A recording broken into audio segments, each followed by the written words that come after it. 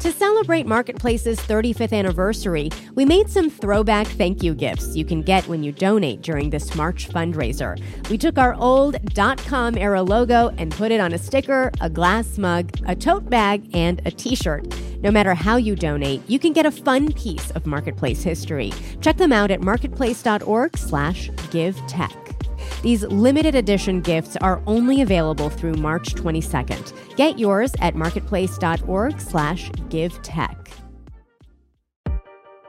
Hey, it's Lily Jamali. Marketplace Tech has a new limited series out on YouTube called Decoding Democracy. With rapid advancements in new technology like AI, disinformation efforts are more convincing and more misleading than ever. So we'll be discussing how to spot things like deepfakes, how to protect yourself from disinformation, and how to talk to your friends and family about it. As always, this fact-based journalism and vital information will be free and accessible to all. As a public service newsroom, donations from you help us take on ambitious reporting projects like this one. Every single gift makes a difference. Go to marketplace.org/givetech. Some thoughts on fire tech and insurance on an anniversary that reminds us why they both matter. From American Public Media, this is Marketplace Tech. I'm Lily Jamali.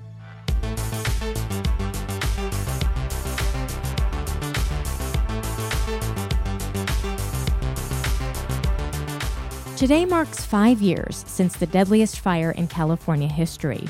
In one morning, the Camp Fire sparked on power lines belonging to the utility PG&E, killing at least 85 people and destroying 90% of homes in the town of Paradise. Fire survivor Karen Goings says the town is being rebuilt, but a lot more slowly than she'd hoped would be the case. People are trying to get stuff in desperately, but there are still people living in trailers and camping out. Going back to Paradise before the fire is going to be very, very difficult, if not impossible. The scale of destruction from camp and other catastrophic fires left a lot of people wondering how to stop the next one, or at least slow it down, even as year after year the fires keep happening. Back in 2020, I took a ride on an e-bike through the Moraga Orinda Fire District. Chief Dave Winokur showed me around the area just northeast of Oakland, where a lot of the landscape is at risk of fire. So we're going to go to the right through the gap there. We stopped to meet John Katowski. Afternoon. How are you guys? Whose home is situated on a hill in the district. Look where we live. You know, there's 6,800 acres behind us, and that's part of 22,000 acres. And if a fire starts down there, it'll come up here really fast. Thanks to David's work, we bought a little more time to get out and maybe save houses, maybe keep it from going into Orinda as a whole. Katowski was effectively a liaison with the fire district, encouraging his neighbors to have their homes audited for fire risk. Things like close up their decks so that's not a fire hazard, trimming around the houses, cleaning up brush, and anything that we can do to make this a safer place. While important, auditing individual properties in person isn't all that efficient. For a long time, Chief Winokur has been convinced that smartphones, what he likes to call that supercomputer in our pockets, can help communities protect themselves from fire. Since I last saw him, he's been developing an app with partners that models how a potential fire might spread into a neighborhood so they can focus on high-risk areas. The next step is to go to the parcel level, where we want to understand what the conditions are on a parcel, as we see here on the left. Instead of relying on inspectors going door to door, a resident takes photos of their home, uploads them onto the app, and then the resident is given a list of precisely what needs to be removed and why. This technology is being piloted in 5 communities in Northern California. The town of Paradise, where the Camp Fire happened, is one of them. Winokur says if enough people in a community do this work, together they can buy crucial time for firefighters in the event of a fire. But how to get entire communities on board? Insurance holds some answers. More on that after a break. Welcome back to Marketplace Tech. I'm Lily Jamali. Across the western U.S., there are an estimated 44 million properties in high fire hazard areas, and insuring those homes has gotten really expensive.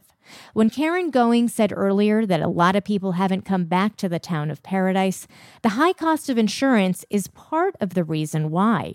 In California, some major carriers have stopped renewing home insurance for residents, and others have stopped writing new policies.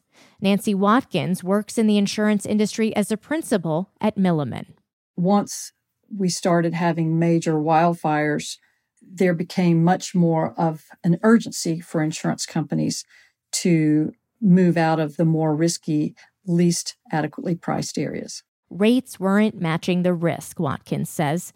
She's teamed up with Chief Winokur in Orinda, among others, to fill the information gap.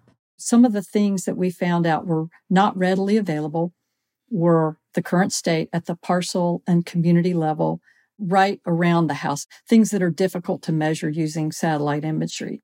The kind of technology Chief Winokur talked about earlier that gets detailed information at scale without depending so much on in-person inspections done one home at a time. What if models were able to show us how much the risk had been reduced by steps that the communities took? Watkins says good data and the technology that helps gather it is key and could eventually drive insurance rates down for homeowners. At the same time, change is coming to how insurers can model risk in California. Last month, the state said it would start allowing insurance carriers to use what's known as catastrophe modeling instead of historical experience to set rates, which would allow insurers to incorporate impacts that global warming is having on the climate and current wildfire risk. They won't have this backwards-looking formula that, frankly, hardly anyone can defend, that it produces the right answer.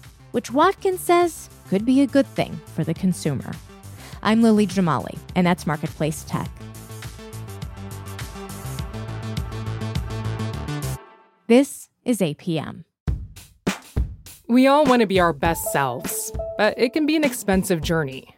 From experimenting with alternative medicine, I was working with a natural, holistic nutritionist and never really thought about the cost, to splurging on fast fashion. I was spending all my tips. I was definitely spending $200 a week. I'm Rima Jerez, host of Marketplace's This Is Uncomfortable. This season, we explore the cost of self-care and the real motivations behind our spending choices. Listen to This Is Uncomfortable wherever you get your podcasts.